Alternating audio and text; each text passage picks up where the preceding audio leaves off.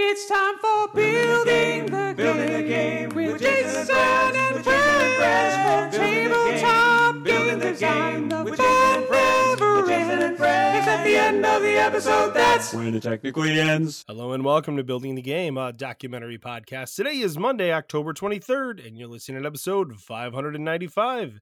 As always, I am your host, Jason, here today joined by awesome co-host Emily Vincent. Hello, Emily Vincent. How are you? I'm good, Jason. How are you?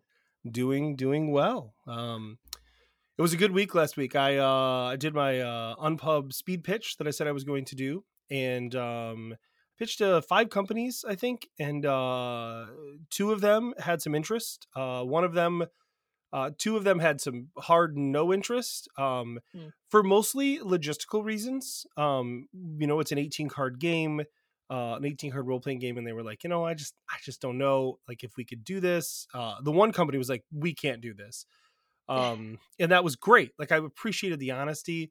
A third company was like, we might be able to do this. And then another company had said, hey, we can't do this, but here's who you should pitch it to. And they gave me somebody to talk to. I reached out to them, and they were like, yeah, we want to see more about this. This looks kind of cool. So fingers crossed that they've got all this stuff now. So if I manage to sign it with a company who wasn't at the pitch, that's a pretty solid pitch. So that'd be pretty cool.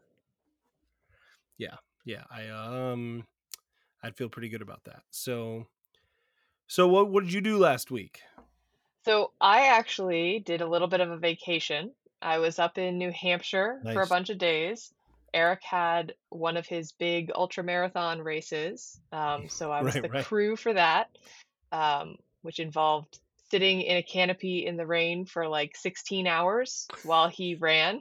In the rain for like 16 hours? Oh my gosh, it was a mess. It was a muddy mess, but He was killing it out there. It's just the mud just got him, right? He wasn't tired, right? But the mud was just really slowing him down. So the winner of that race actually ran for 39 hours. Straight? Yes. Yeah. So did the race end because that person won and then died?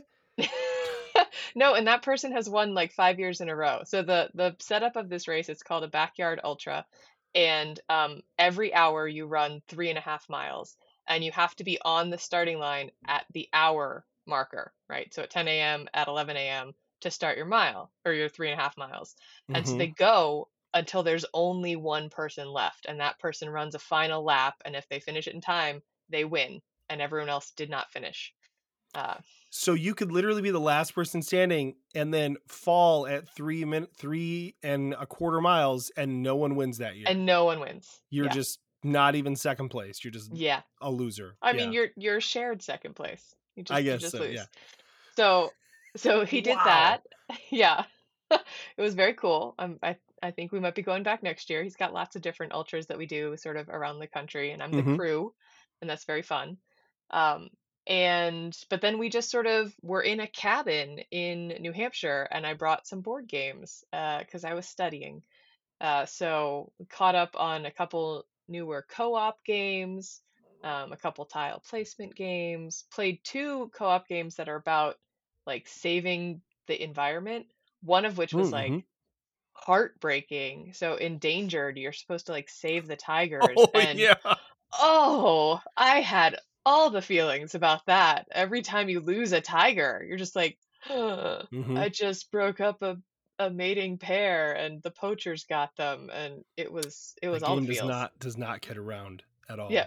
We played it. We did it. We saved the tigers, although we passed a motion in the UN, and I'm not sure that actually saves the tigers, but hopefully it does. I think that's the idea, is that it does save the tigers. So yeah.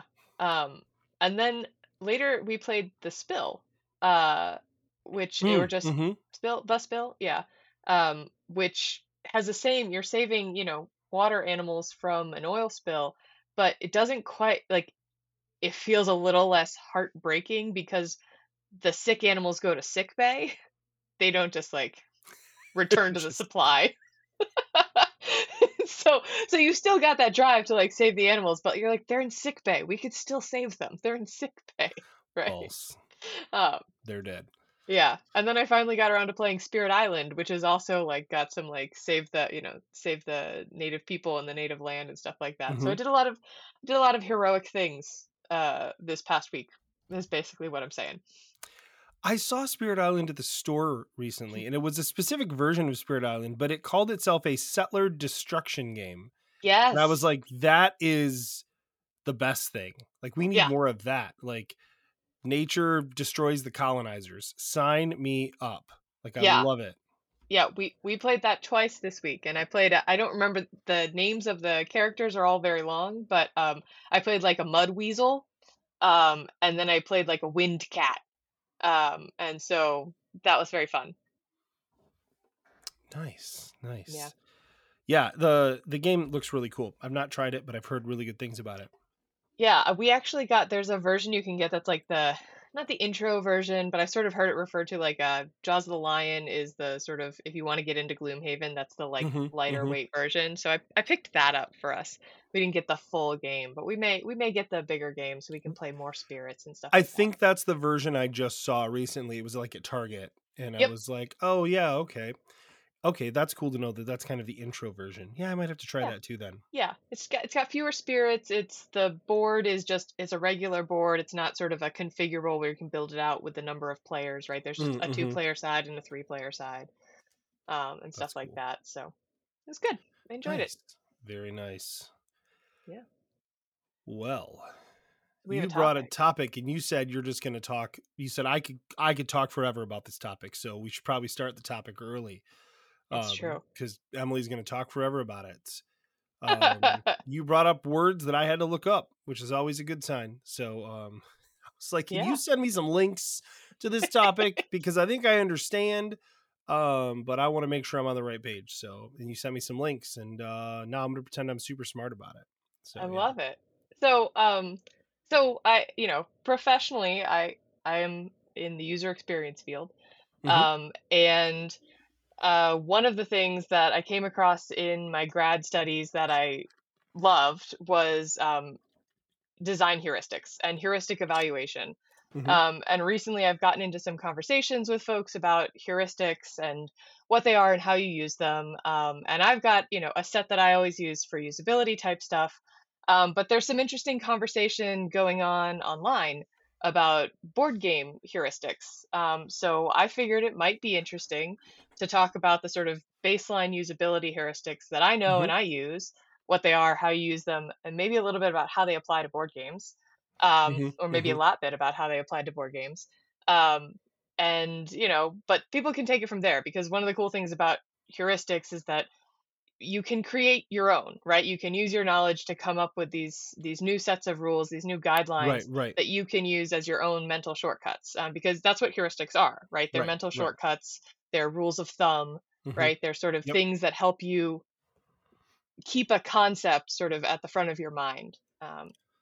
And so, yeah, It's that's what I it's figured we'd talk about. it's funny to me because heuristics for me were an unintentional shortcut, like mental shortcut, and the fact that I've heard that term before and could not have defined it for you. Yet when I looked it up, it was exactly what I thought it was. Yeah, I was like, "Oh, this is what I thought it was." Okay. So literally, it's like a magic word. So yeah, we defined it, but I don't think we have to. I think people just already know what it is. They're just born that way. They just know. Just boom, it's in your exactly. head. It's the We baby's all first have that word. vocab. Heuristic. So specifically you sent me this link to this cool one for Jacob Nielsen's 10 Yeah, general principles for interactive design. This one I would love if we could talk through this one, if yeah, that's cool, cuz this as soon as I pulled this up I was like, "Oh gosh, this is so good for design stuff." yeah. So usable. And yeah, but I don't want to steal the thunder on this. So you by all means you thunder away. Yeah, so so let's talk just a little bit, give people who Jacob Nielsen is. So Jacob Nielsen is considered one of the original thought leaders in the field of user interface, usability, user experience. I think if you Google him, he says he's the guru of web page usability. But Jacob Nielsen and Don Norman, that you might know from The Design of Everyday Things, got together and formed, Fantastic book. yeah, I mean, the honestly, it's kind of boring and it's really long, but it's really, really informational, and I'm glad that I read it. it's so wonderful, right? But so the two of them together, they formed a group. I think it's the Nielsen Norman group, might be the Norman Nielsen group, but I'm pretty sure it's the Nielsen Norman group. I bet they And thought they about that. they publish usability stuff, right? And one of the things that Jacob Nielsen has brought to the table is, this set of 10 heuristics that through years and years of usability research, he can sort of group together the most common problems under these 10 heuristics. And I originally learned about them in what's called an expert evaluation method called heuristic evaluation, where the best way to evaluate a user interface for usability is to have people use it, just in the same way that the best way to look at your game is to have people play it. Right. But you don't always have time or you don't always have access to users.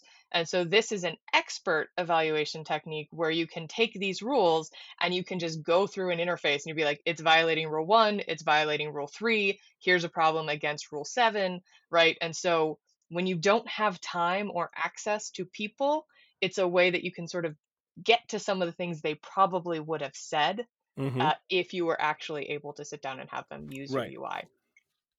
Um, so you can use it to evaluate something, but the great thing is once you know what you're evaluating against, you can use it just as your design rules as well. So as you're thinking about how to make it, just make it so that it doesn't violate these heuristics. Um, you know, why evaluate your work later against something that you already knew at the beginning? So yeah, that's what I wanted to talk about. I wanted to go through Mm-hmm. these 10 heuristics with the caveat, right? They are designed for interactive graphical user interfaces. And so some things are very software oriented. And, I think Jason and I are going to be able to pull, the pieces that are related to board game, but there's probably more depth there. I did a quick Google search. I didn't find specifically board game heuristics, although I did find some. There's a really great Blue Sky thread that I want to talk about at the end that's Mm-hmm. going on right now. Um, but I did find, I think Nielsen has published a version of these that are for video game design, Mm-hmm. Mm-hmm. right? Just taking it and moving it to that. So I don't know. I think it's going to be a good conversation. I think we're going to have fun. Look, I just went back through and looked through the 10 real quick. Hmm. And to me, off the top of my head, every single one of them has an analog to video games. I mean to board games, I Yeah. think. Yeah. I mean, some of them are, yeah. We'll see if we come up with Yeah. the same things or not. But Yeah. to me, I was like, oh yeah. I have questions about number 9, but that's about that's about the only one that I couldn't come No, up with sneaking ahead something and looking back that at I number thought were 9. useful. That's all right. We'll get there. Oh We have yeah, 8 no, to go. I have ideas for number 9, but that was the Okay. weirdest one. Agreed. Yeah. So, yeah. They get a little weirder at the end. Yeah. All right. So we're going to start with number 1, Mm-hmm. which is visibility of system status, right? So Mm-hmm. the system should always keep users informed about what's going on through appropriate feedback within a reasonable amount of time. So I don't know. What's your first thought, Jason? I'll start with you. To me, it was when I look at the game state. Hmm. Do I know what's happening in the game at this moment? Do I know whose turn it is? Do I know whose turn it is like one of the worst problems in game design, I think. Yes. Right? Like, because everybody has that one friend who's like, whose turn is it? Like, if you have to ask, dude, it's you. It's your turn. And you can tell because it's taking forever. So yeah, I feel like I just this weekend I played Taverns of Tiefenthal and it was fantastic. I love the game. I've played it a ton of times, but we played it with some new people. And some people are slower than others. You pass dice around on these little coasters. It's real cute. Hmm. And we got traffic jams because people would be, and so multiple times we'd be like, what's now, count the dice, who needs the, like, and it was annoying. And it was our fault, right? But like, one of the first things I thought of was like, how can the game solve this problem, right? Hmm. Like, how can the game solve this so that that's not an issue? And I don't actually have an answer for that, but that's what popped in my head when I saw this. So Yeah. also things like what statuses do we hide, right? Like visible to system Right. status, like the points, right? Like I don't want to Yes. see that, right? Because that's unhelpful, right? Or it can be unhelpful depending on the game, right? If it's a game where you're racing to a number, then you need to be able to know. We've also played Dwarven Miner this week, and another fantastic game, one of my wife and I's favorites.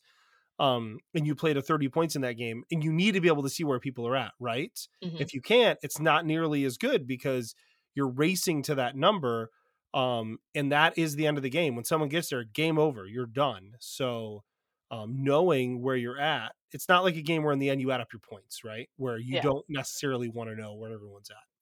All right, your turn. I talked a bunch. Yeah. Sorry. No, I mean, so that's actually the first thing I jumped to was the thought of points and when do you show them and when do you not, right? Mm-hmm. What's the score? I think there are times in board games where we intentionally do not show the score, right? Mm-hmm. Because you don't want people to feel like they're so far behind that they can't catch up Right. because the joy is in playing, right? So I think of some like tile placement games where you do it and at the end you're like, look, it's so great. And then you do a score and you're like, huh, it didn't score as well as I thought, but I feel good about it, Right. right? So I think it's okay to intentionally hide system status in a Mm-hmm. situation like that. When it's a problem is when you accidentally do it, right? And so another thing that popped into my head is like area control games, like trying to figure out who has control over what Yes. area. Mm-hmm. Mm-hmm. Yep. That's really hard, right? And Yeah. I Yeah. think it's you want people to sort of at a glance, like you said, be able to figure out whose turn it is, what phase we're in, Mm-hmm. right? Have we Mm-hmm. discarded our cards, right? Yep.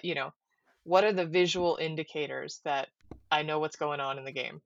For games like that are tile placement games or things like that, knowing which moves are legal like Mhm. immediately is real important to not have to ask or to constantly be thinking, is this, can I do this? Can I play here? I think of the game Perfectly Parceled, that the prototype that I've got. And one of our big things with this was being able to easily count up points when you Mhm. played, because it's a little not intuitive until it clicks, and then it's like, oh, I got this, right? But learning how best to show that, how best to explain that, so that when somebody knows they place, they know exactly what happens, right? And that involved the tiles being made in a very specific way so that it's obvious what you score and why, right? Mhm. Yeah, I think the other thing that I've seen in some games I've been playtesting recently is when you've got simultaneous play, right? How do you know when everyone else is done? And so a Mm-hmm. number of games give you something to flip when you're done or an Mm-hmm. indicator you have no tiles left, right? And so people can Right. look around and figure out who's done, Right, right? right. When we were playing Taverns at Tiefenthal, my friend Joel, he'd never played before, and he is like intently leaning over the player board, and I'm Hmm. sitting there and I'm like, "Hey man, are you done?" He's like, "Oh, I've been done." He's like, "I'm sorry." He's like, "I'm just looking at this artwork. It's really detailed." And I was like, "Oh gosh, like okay, like," and that was my fault. I should have asked, right? Eventually, I did. But we sat there for a good 2-3 minutes just sitting there watching him stare at the artwork, because I couldn't tell that he was done. Right. And we changed the system to say, okay, when I'm done, I'm going to pick these things up. And then, when I look, oh, his stuff's all put away. He's done. Right. Yeah. Yeah. Cool. All right, we got a lot of these, so I'm gonna jump us We to do. number Yes. two. And you go first on this I'll one. go Let's, first. let's Yeah. take turns. Yes. All right. So match between system and the real world.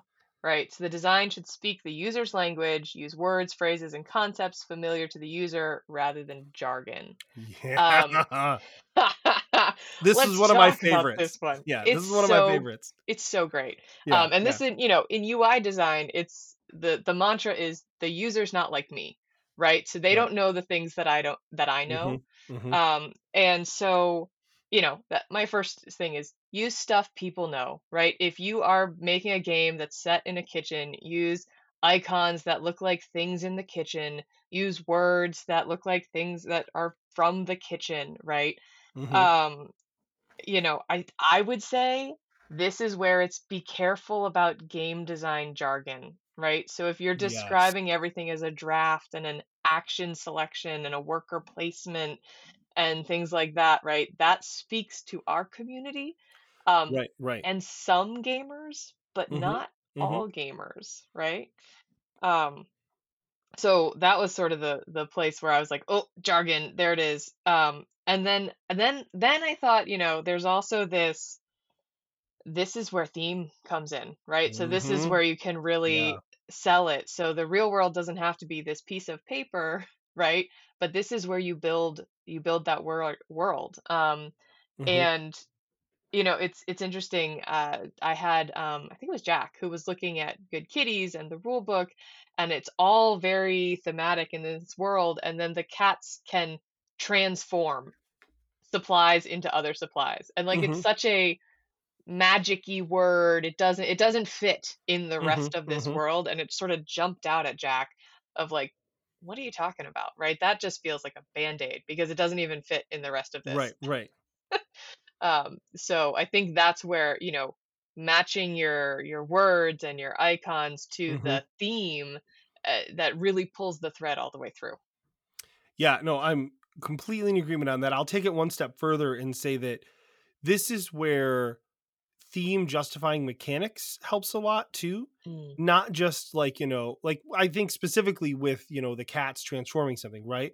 That feels weird and it's hard to remember maybe because it doesn't make sense, right? yeah. So when like the number of times that I'm explaining a fun thematic game to someone, whether I designed it or someone else designed it, and I say, oh, and then you do blah blah blah, and they're like, oh, because this does that, yes, and I'm like, exactly, like, Yeah. and when that happens, it makes me so happy because it means that I've nailed it, right? Like that has clicked for them, and mission accomplished because they're going to remember that, right?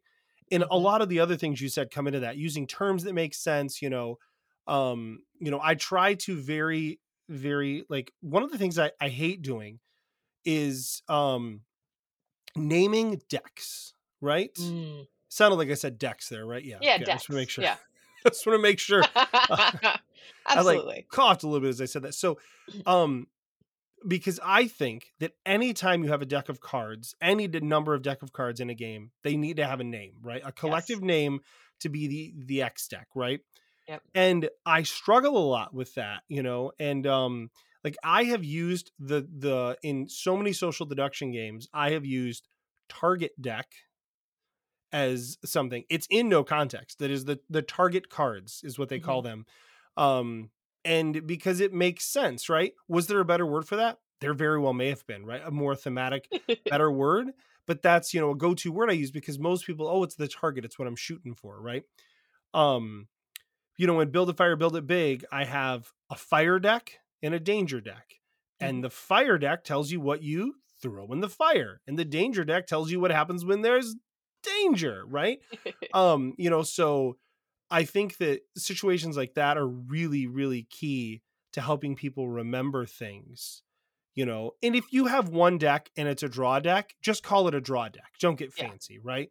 Yeah. It's when you have more than one deck that you have to really start considering what you call them so it's instantly recognizable what they need, right? Hmm.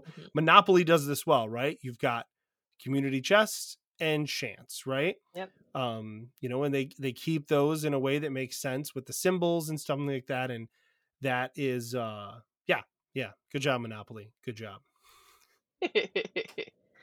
Absolutely. All right, ready for number 3? Yes. All right, and you're going first here. Okay, So okay.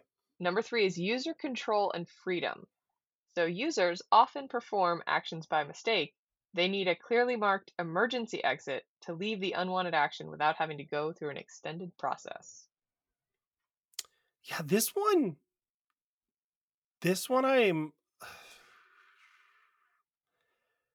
I have a little bit of a harder time with this matching this one up exactly, only because if they're making mistakes playing your game, right? Like that's the problem, right? Yeah. In design, like this is like UX or UI design, like that specifically, like in digital, they're going to make mistakes. How do they fix it, right? For me, I feel like it needs to be clearly marked so that they're not making the mistakes. Which But is one of the heuristics later. okay, right.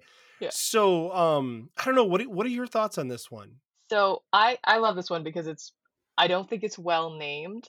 But what this is about undo, right? And this is all Mm-hmm. about exploration.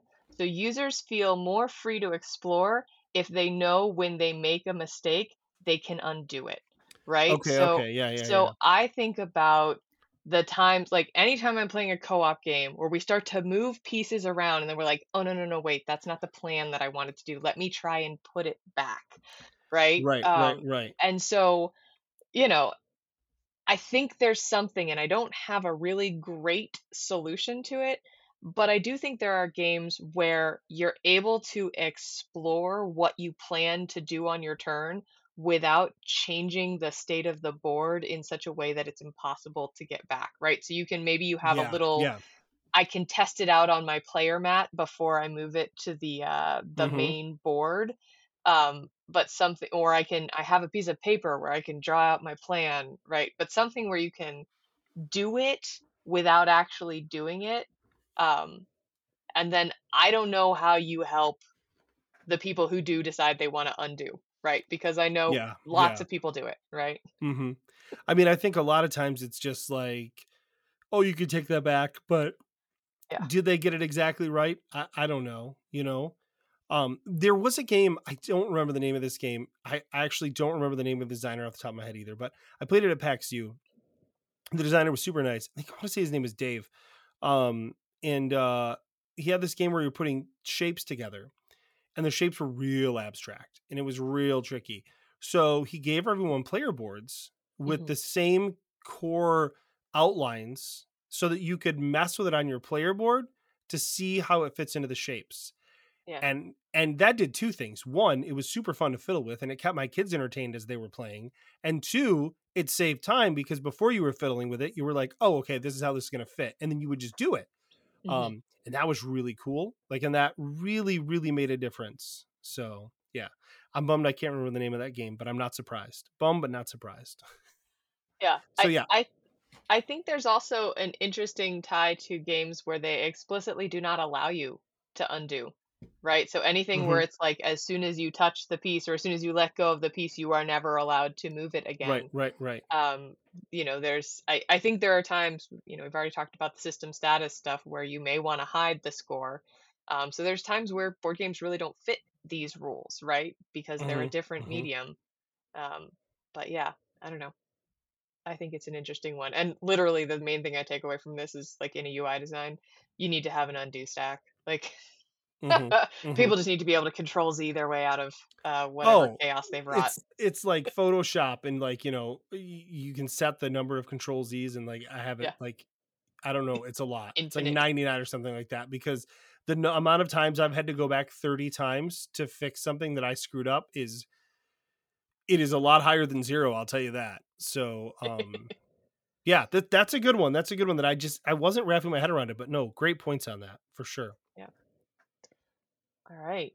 Number 4, consistency and standards. Users should not have to wonder whether different words, situations, or actions mean the same thing. Follow platform and industry Mm, conventions. mm-hmm. Thoughts? You're first on this one. Oh, I'm first this time. Okay. So first off, use the same words. Don't call it deal Consistently. or hand the cards, deal the cards, set the cards. Pick one. Mm-hmm. Pick a Mm-hmm. word, right?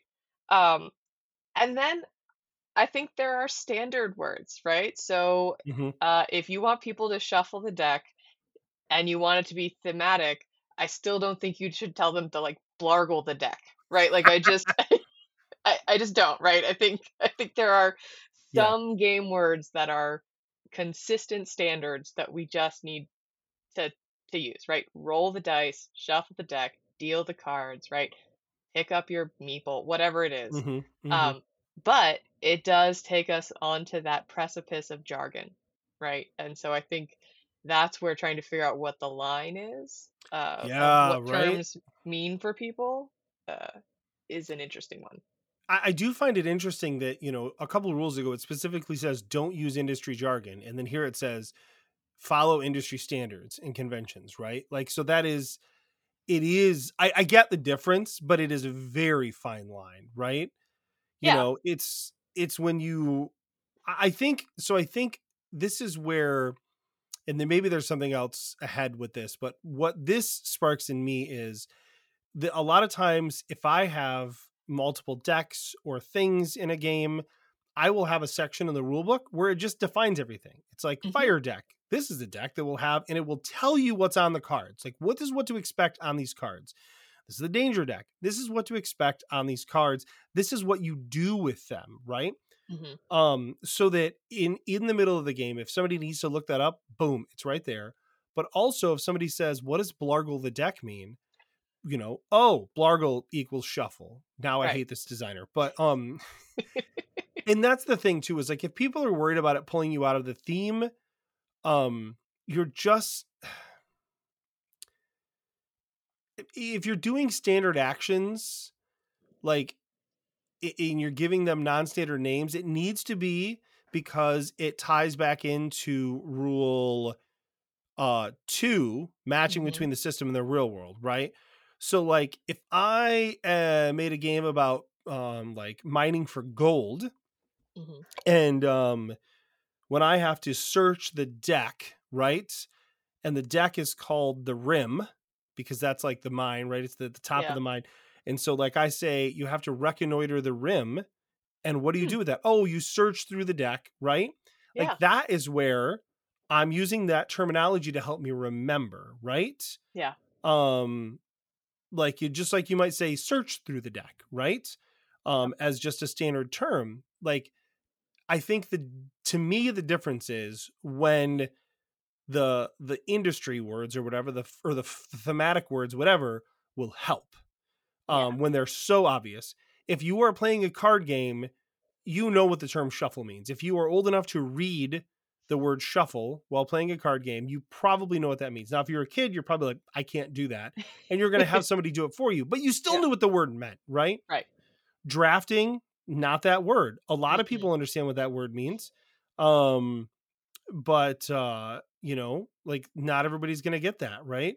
Mhm. Um, this is the thing that I get annoyed when some deck builders don't point out the difference between is the discard and the trash, right? Oh my gosh. Yeah. And those two terms have become pretty standard in a lot of deck builders, discard and trash, because most people know what that means, right?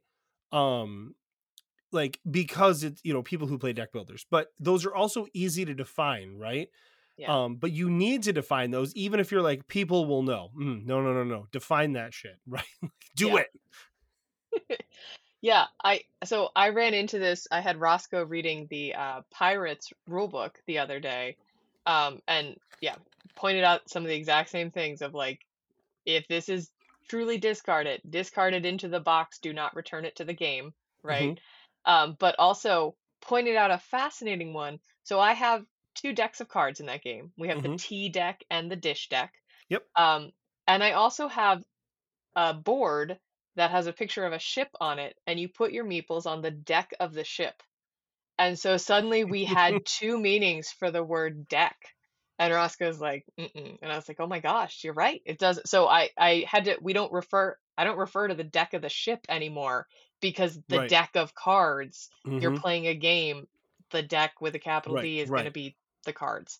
And so that was a weird little, like, I got to fit the standard words in Hmm. correctly so that they actually make sense and don't make it more confusing. That's a fantastic catch by Roscoe, is what that is, though. Yeah, Like, because Roscoe as to soon the as you said rescue. it, I'm like, whoa, wow, that's not good. But I don't know that I would have caught that because I would have been like, oh, the ship deck. Yeah, that makes sense, you know? Yeah, I Yeah. wrote 7 pages of rule book with 2 decks. Hmm. Whoops. Um, cool. I'm gonna flip my page, which I'm sure you're gonna be able to hear on the recording. So sorry, Sure. people. Um, great. All right. Number 5. You ready for this one? You're up first. Yeah. Yeah. Error prevention. So this talks about good error messages being important, but the best designs carefully prevent problems from occurring in the first place. Yeah. So this to me is pretty obvious along the lines of, you know, making sure that things are obvious, right, of what you're doing, right, so that you're not making simple errors when it comes to, oh, where do I put these dice? Do I do this? Do I put it on the deck or the ship deck? Right, like it's that kind of stuff, right? But also it's just having things flow correctly. I think one of the biggest tools for this that I think is really useful is in game setup. I hate the descriptions in game setup. Put this in the center of the playing area. Put this in the, next to the blah blah blah. No. Show me a picture, right? Yes. Show me a picture of where everything goes with arrows and labels, because Hmm. that's going to stop me from putting in the wrong space. Because when you put some things in the wrong space, it will change the flow of how things work, especially if that flow is designed around how the game works. Great example. My game Into the Black Forest from Green Couch. If you were to set up the center card wrong or not understand how to place the cards around that, because it's a trick taking game where you're playing 4 tricks at once. And those all get set on different sides of the main center card, right? Which is like a little Hmm. bigger. And so as you do that, if you didn't understand where those went, then you would completely biff it and it would just be broken. It would never work. So, Yeah. like, hey, put a picture in there of this is how you lay the cards out, right? So that it flows better when you play it. And with that diagram you can do a lot of things in addition to that. I think in that game we show how cards come back to you and that sort of thing, and it all kind of works together. But I think that is good as a good way to do that. Once again, we've already said this, but things like clear iconography and stuff, so that it Yeah. really makes sense to you about what you're putting where and why you're doing the things you're doing. um yeah, those are my thoughts on that. There's probably more. Tell me what I missed. Yeah, I mean, so, in the digital world, we're talking about putting up pop-ups of like, are you sure you want to do that? Which Right. clearly isn't going to work here. And I do think error prevention is one of the big topics we talk about all the time in game design, because when you mess up the rules, A, you may not realize it, and B, it may totally destroy the experience, like you Mm-hmm. just said. So I think you hit on a lot of really good points. I think some of it is about keeping people away from the really dangerous edge cases. Right. But I guess one of the things that it brought to mind for me is places where you can use shapes to force people to Yeah, not make mistakes, right? So that's give them a good. Yeah. round peg in a square hole, right? And Mm-hmm. they'll know that they've Mm-hmm. put it in the wrong place. And this is what I had to do in Knitting Circle, right? Yep. Is I had to design a piece that you could not put it in the wrong way because it does Right. not fit. Yep. Yep. And so that obviously doesn't work for everything, but I think, for some of that, right, thinking about if you make a space for cards on the board, having that icon, having that color, but maybe some of your cards are different shapes. Like I think I pulled out, was it Spirit Island, one of the games I was playing this week, Mm-hmm. where each card deck is a different shape, right? Mm-hmm. There's a Mm-hmm. square deck and there, oh no, I think it was Creature Comforts, right? There's a square deck and there's Yeah. Yeah. a little deck and there's a normal size deck and there's a big deck, right? And like you literally can't put them in the wrong places, because if you Right. do, they're Right. covering up important spaces on the board. Mm-hmm. So they used size and shape to sort of force you to Mm-hmm. do the right thing. Yep. Taverns of Tiefenthal does a really good job with that as well, with card placement, because there's pictures next to every place where cards would go. Like, Hmm. where there's people sitting at tables and those cards go, hey, on the tables, because they're sitting there, right? And the other ones, you can tell by the way they're orientated that they fit next to things in certain spots, right? Hmm. That's a really good point. So I think another thing that along with this one though, really quick, is that this is where having a nice either a walkthrough, like a Hmm. round, aid that says do this and this, helps you recall each thing you have to do. That's important. And also, not to just keep talking about taverns, but I played it recently, so Yeah. it's got like a really really nice FAQ on the back of the rule book. And I mean, like, it's like 15 things on the FAQ, and it's really cool because I glanced at that probably 3 or 4 times because it's been a while since we played it, and I was like, oh yeah, yep, this, like I want to make sure to call that out. And yeah, so Yeah, so I think that is a really good way to help people not make errors, to make it easy for them to find the answer so that they don't have to guess. Here's something I just thought of. So I think when you were talking about like when are the times when people are most likely to make errors? And so I think it's simultaneous play. Mm, So Taverns has this, but whenever we teach someone new, so what happens is you all draft, right?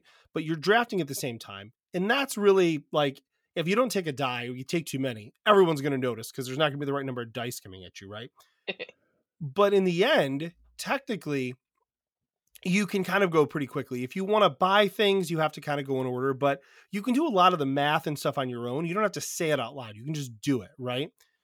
And I most of the time was not saying what I was doing. Because I'm like, I know what I'm doing, right? But if I mess it up in a simultaneous play game, you don't know that I messed it up, right? You yeah, have no idea unless, if we're doing and I'm not talking about people cheating. You can't right. stop that, right? If you're playing like a roll and write where you're doing it at the same time and it's essentially, a joint solitaire game, right? Like, um, yeah, I mean, you are, if you screw up, no one's going to know, right? Hmm. um and I think, but it's still important to try to think in those ways of how do I make sure that doesn't happen, right? Because if someone screws up to the point where now they've like completely, jacked up the board and they can't finish, you're screwed. You can't rewind that. Yeah. And that's not fun. That's a No. bummer. Yeah, and so when we were playing Spirit Island this past weekend, there were a couple times like that game has a lot going on. It's a complex game, right? And you have powers that are on different cards and I've got a mitt full of cards and I got to pick the two or three that I'm going to play, and we'd come up with these plans and we'd start executing them, and I'd be like, I didn't fully grok what my Yep. card Yep. said. I thought I was giving you +3 damage, but I'm actually giving you +3 defend. Now your plan doesn't work, and we're like halfway through this plan, and I was like, I messed it up. Sorry. That's where in the co-op game I say we're just going to pretend it was what you said it Yeah, was. I'm just gonna roll. Um, so we were busy getting rid of those colonizers. Right. Right. Yeah. Awesome. All let's right. uh, let's do the next one here. Number 6, let's boogie. So recognition rather than recall. Minimize the user's memory load by making elements, actions, and options visible. Mm-hmm. Right? So this is about don't make me remember. Put Mm-hmm. the put the Mm-hmm. put the aids on the board, right? Give me a Mm-hmm. player guide, player aid, give me some icons, right? Um, a big one that I ran into in a game recently.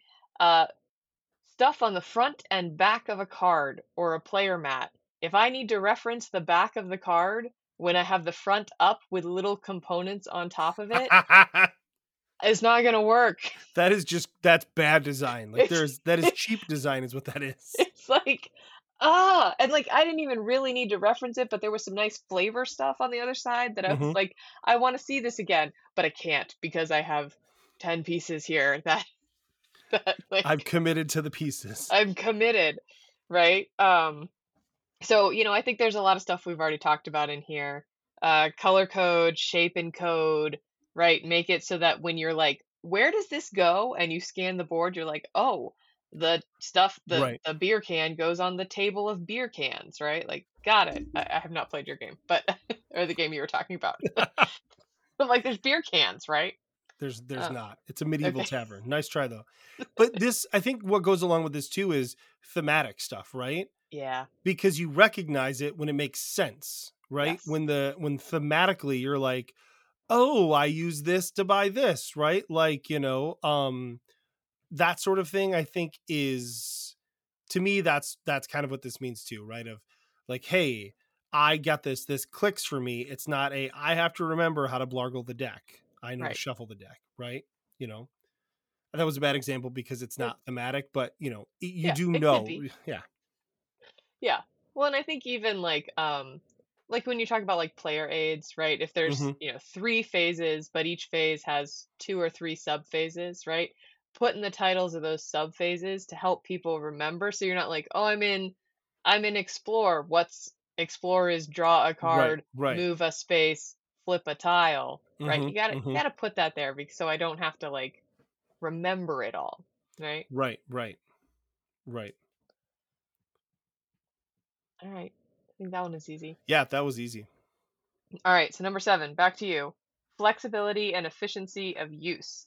So, shortcuts hidden from novice users may speed up the interaction for the expert user, so the design can cater to both inexperienced and experienced users. Right, right. And this is one of the things I was saying with taverns where you could do things on your own, but instead we walked everyone did it together, like one at a time, right? Like Hmm. I'm going to do this, then I'm going to do that.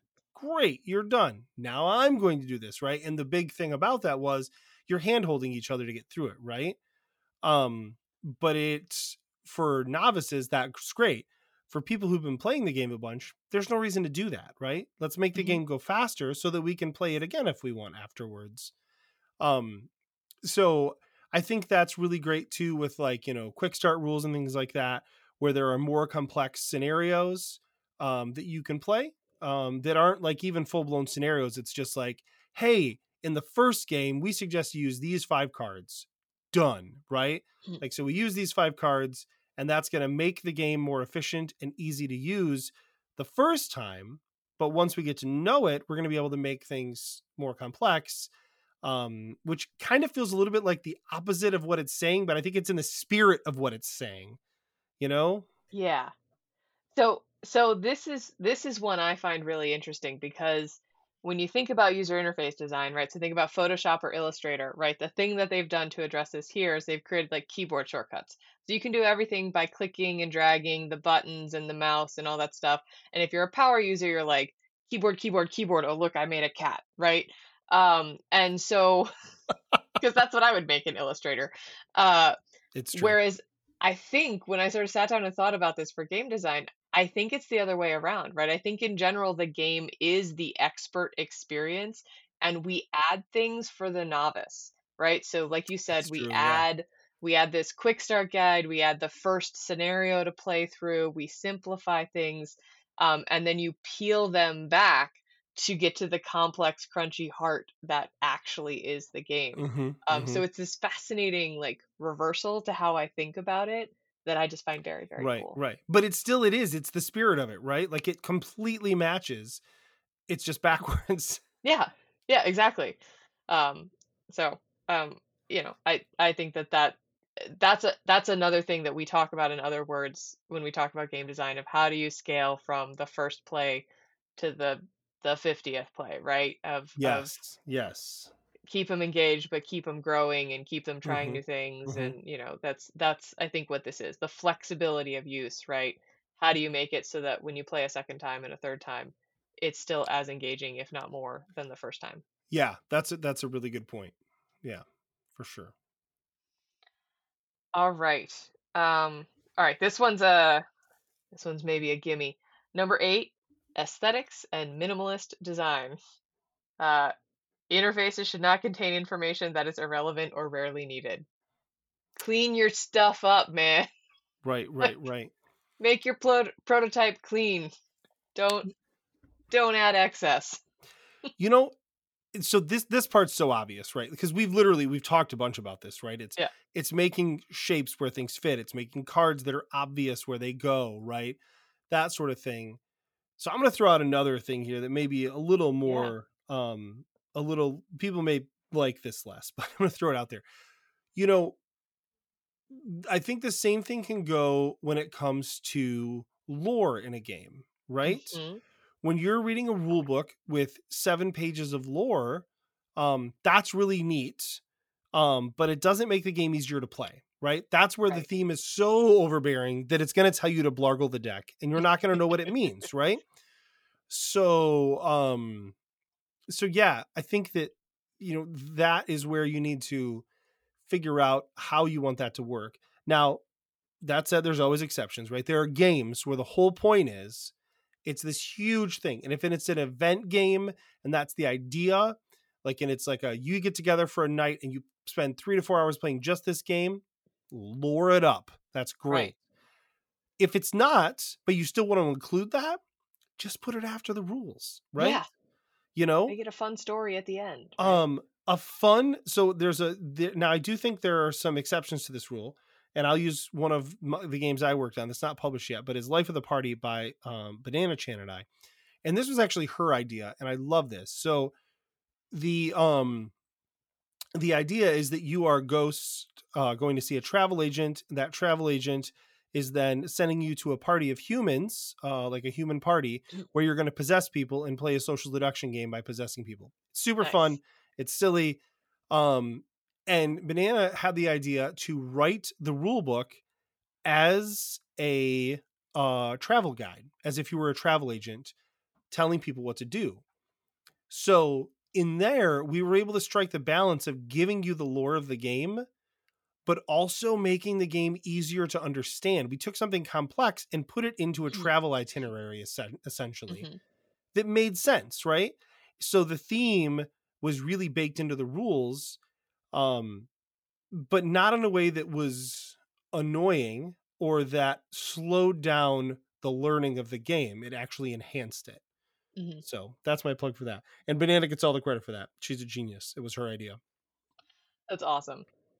Yeah, I think in some ways I always think of this one as harkening back to like the days of GeoCities, of like you shouldn't put everything in a blink tag, right? And so I kind Mhm. of like, part of me is like, what are the blink tags of game design or game prototyping, right? Because I do think that I think that when you're going to publication with a game, there's a graphic designer who's going to handle the aesthetics, right? And it may not be Mhm. minimalist, but I think the minimalist is really important for the prototyping that we're doing, right? Because you don't Mhm. want Mhm. anything on there except things that are intentionally communicating either Right. Right. gameplay, or maybe if you're trying to intentionally communicate, mood or theme or something like that, but like Right. Right. nothing extra, right? Well, it was like, I mean, and don't think that art is extra, right? Right. Like, a great example, I was talking about, we played Dwarven Miner, my wife and I did this weekend, which is an old game. I think it's out of print.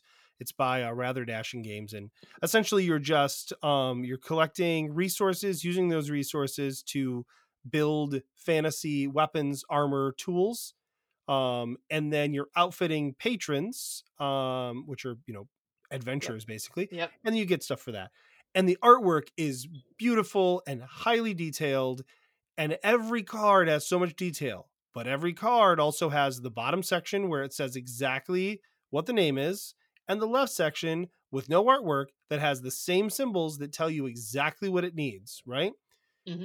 And so there's a great example where it's definitely doesn't feel minimalist and how much is coming at your face the whole time when you're trying to do it, right? But it's super readable and super understandable. Yeah. So yeah, I think, games like that strike a nice balance where, minimalist design doesn't mean everything just has to be graphic design with no art, Right. right? Absolutely. Um Games can be thematic and, you know, and still have that minimalist style that makes it easy to understand what you're doing. Yeah, and I think sometimes that you can even see that in like font choices where like maybe the name of the card that's flavor text is in the big fancy script curse, and then Mhm. the what does it do is in a nice bold Yep, sans yep. serif. Like it looks a little out of context, but it's real clear. Yep. I literally just did this in Build a Fire, Build It Big on the danger cards. There's verbiage, like tells you some information, and that is in the fancier writing. And Hmm. then where it says, now take this action, it switches to like Calibri or something like that. Yep. It's like super Exactly. obvious. Like, and I didn't have it that way. And I was like, nope, this is hard to read. So I changed it. Yeah. Yeah. Because you can have both, and that's okay. You know, there is actually it's funny because in Dwarven Miner, the fonts on certain things are awful. Like the fancy fonts on the resources and stuff, you can't read them. Here's the good news: you don't have to, because the picture is most of it, and so you know exactly what it is, right? That said, that font is not great. But when it came to the fonts that mattered, they used fonts you could read, right? Hmm. Yeah, yeah. Yeah. All right. Cruising right along. Number 9, to you. Help users recognize, diagnose, and recover from errors. Well, so Error here's the good. messages should be expressed in plain language. Yep, yep. Um, so here's the good news. We've already covered most of this, right? Yeah. I mean, helping people avoid errors by having good information, having, things that make sense, and really help you guide you what to do. Um, I think when I was talking about things like, if I don't get the right number of dice handed to me, that's an easy error to diagnose, right? To say, Yeah. hey, I don't have any dice, or I have 2 dice. I should only have one. Why are you handing me 1 dice, right?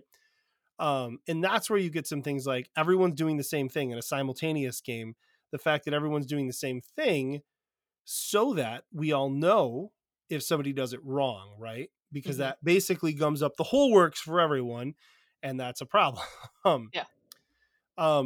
Recover from errors. I still think that's the hardest one because it's a pain to recover from errors, Yeah. right? I mean, like you said, the best thing we can try to do in board games is to prevent those errors, um, because it's a pain to recover from them, right? I mean, it's just like end game scoring, right? When I have to add up a bunch of stuff at the end, I usually do it twice to make sure I've done it right. The fact that I even have to do it once is annoying to me, right?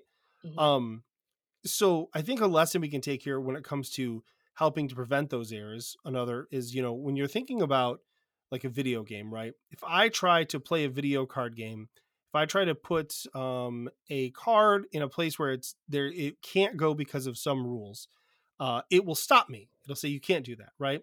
Or if those cards have an effect that alter things, it just takes care of it for me, right? Hmm. It's funny. I'm thinking specifically of the game Marvel Snap, which I still play, and it's like a card battler. And so many people in the channel that I follow for it on Facebook are like, "Oh, I just wish this was.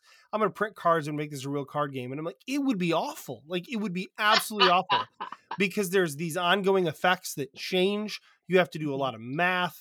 Like, oh, now this power on this guy is doubled, or everyone's power of these cards in your hand is -1. How do you track any of that, right? Hmm. So, I mean, I think it's really avoiding things like that, right? Knowing when something is going to be fiddly or not. And that's something we actually haven't said like this whole time is like, really like watch for those things that are fiddly, watch for those things that people Yeah. do screw up, right? Um, because again, your best bet is to try and cut those off at the pass. So, Yeah. I, yeah. I think that's a great point, and I think that's a great interpretation of this. And I hadn't thought of, the piece about like when you can sort of visually see that something went wrong because you didn't get enough dice, right? I think Right, that's a good right. way to it lets you figure out where it happened, right? Who's got the Hmm. wrong number of dice around the Right, table? right. Who can we Um, blame? yeah. But yeah, I think the other thing that I thought of here, because this is the one that I was like, I don't know how relevant it is. Because its goal is like, don't just send like error message 85321, right? Right, Be right, like, right. Yeah. kernel Yeah. crash, please reboot your computer, right? Right, right, right. So I think another thing that I have seen is uh rule books that give a little grace or that give you permission, like if it's all screwed up, just reset next turn, right? That like give Right, you right, the out, right? Where you don't have to right, right. try and make yourself reconstruct it. You can just be like, ah, here's how I fix it next time. That's a really good point. Yeah. Yeah. Um, all right. So last one, big final one, help and documentation. Uh, this is write your rule books, y'all. Like Write your rule books, have your player aid. player aids. Yep. Yeah. Have those FAQs, right? Yep. I love FAQs. Define everything. Have a glossary. Have a section that explains what every deck is, what every card type is. Yep. Yeah. Every icon. Yeah. It just, I I'm a big fan of over defining everything because the worst thing that's going to happen is people aren't going to read it. yeah. It's that simple, right? Yeah, and I think, once you're hitting publication, right? I know I have games that have little Facebook groups or forums where you can ask more questions, and there can, I can't count the number of times we've gone to BGG just to be like, does anyone know the answer to this question? And someone has asked it years ago, and there's an answer that you're like, ooh, the designer or the publisher answered it and said, this is the rule. Great. Right. In fact, when nobody's asked, you're like, how dumb are we? No one's asked this question? Oh no. We're the only ones who ran into it. Um, Yeah, right. so The other yeah, go one ahead. thing I No, go want ahead. to throw out there in the rules. This is something I like to do, and you want to try not to have too much of this. But don't be afraid to do. I do this in my rules sometimes. When something's going to be slightly different for one like edge case scenario, you don't want a bunch of these, right? If you Yeah. have a bunch of these, you've got a problem. But if you've got one or two things that might be different for some reason, I usually will put, in big capital letters, bolded, note in the section where it matters, and then I will put what it is, right? Yeah. Just to call people out when they're reading through that section, right? So if it says this section is about drafting, right, or blargling the deck, right, like it's in there. So I like look at the Blargle section, and then I'm like, oh, there's a note in there. What is that? Oh, it's okay. You know what? That's what I was looking for, right? Yeah. That type of thing can also go in the FAQs, and it should. But Mhm. I like to call those things out right there in the rules.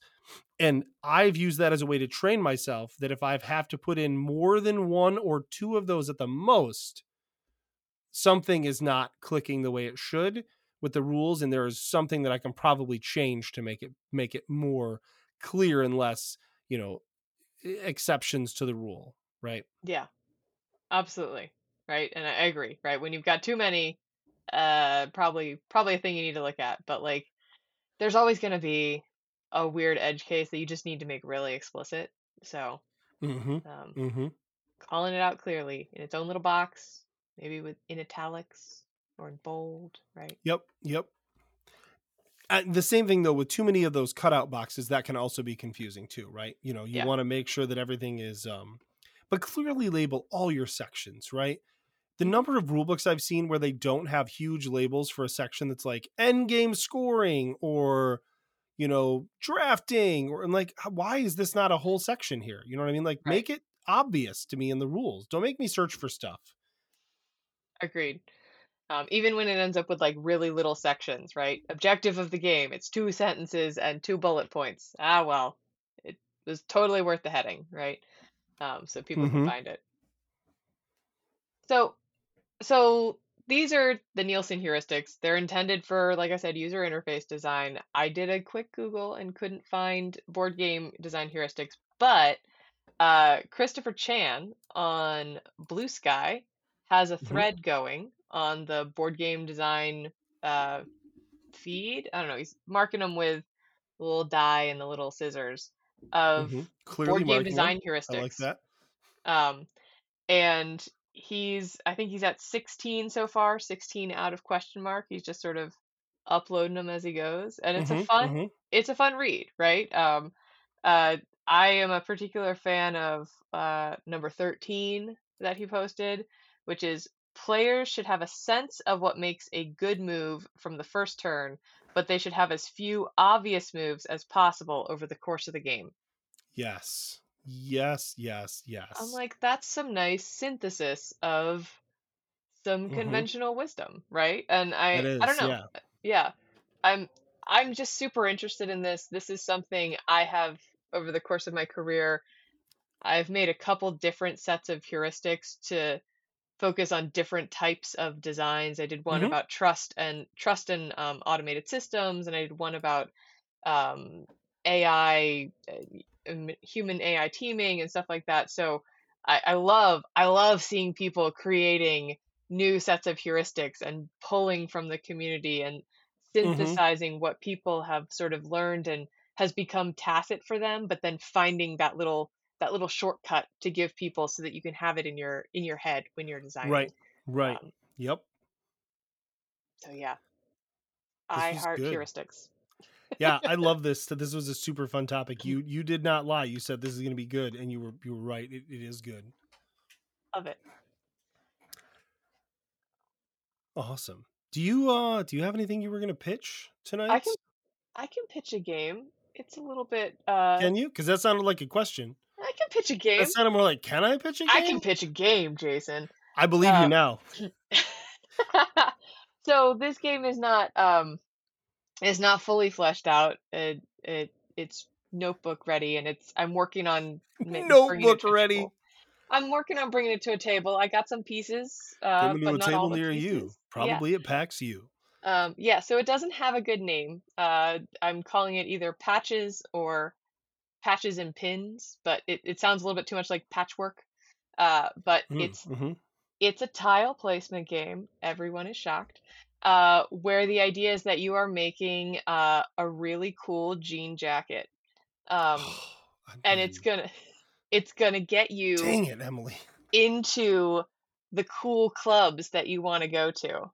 Mm-hmm. So there's two types of tiles. There's patches, which when you put them down, they are affixed, right? Because you Mm-hmm. sew them down. Mm-hmm. And then there's pins that you can move. Mm-hmm. And so the idea is that there's going to be sort of 3 rounds of scoring, which I don't know if that's like you're trying to get into 3 different nightclubs or what it is thematically. But they'll have different sort of scoring criteria, and you'll place, a third of the tiles up front, then we do scoring, the next third scoring, but you can move these pins around, right? And Mm-hmm. the pins connect to the different themes. So I'm imagining you have your themes are like cats and music and fandom, like a sci-fi fandom or something like that, and like the environment or something like that. Mm-hmm. So you have these different sets of things that you're trying to connect to, like a tile placement sort of game. But then you have the pins that have multiple. So it's the environmentally friendly cat, right? Or it's Mm-hmm. the sci-fi music fandom pin, Mm-hmm. right? So it can sort of connect to multiple things, and so when you move them around, it sort of changes the topology of your tile placement over the course of the game. So in my now like emblazoned, I'm going to call it heuristic on how to design tile placement games, they all need a cool way to place the tiles, which in my mind is you place them, but you can move some of them. Mm-hmm. But they need a cool way to get the tiles. And so, inspired by a conversation with our own fabulous Connor Wake, uh, I was gonna say, was it Connor? I've maybe seen Connor's jacket before. it was. Connor's jacket is awesome. But we were talking about how to get the tiles and the idea that you have to trade, right? It's pins, so you trade pins. And Mm-hmm. so I'm trying to work on a drafting mechanism that has a sense of trading, because I don't really want to get into like a Catan sheep for wood. Anyone want sheep for wood? I got, but right now I'm thinking it's sort of like a past draft where you can always use your patches and pins like the chopsticks in Sushi Go, where you can always put multiple in and Right. take multiple out. So Mm-hmm. it'll still be a decreasing number of things going around, but like I might be waiting for that cat pin that's coming, and you're like, oh, I'm taking the dog pin, and I'm taking the cat pin, and I'm taking this rainbow, and I'm putting in 5 Star Trek pins instead. Best of luck, right? So so that's the idea, and I'm working on the tiles. Um, they're probably going to be like hexes and circles, but again, when I was chatting with Connor, there was this idea of what if they could actually be the shape of the things, and so they were all just, random shapes. But Mm-hmm.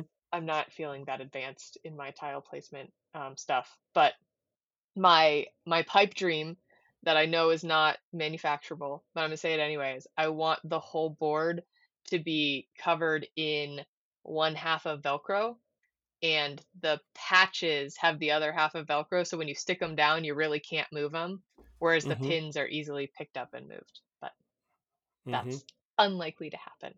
But yeah, Could you just have spots on the jacket where they were slotted?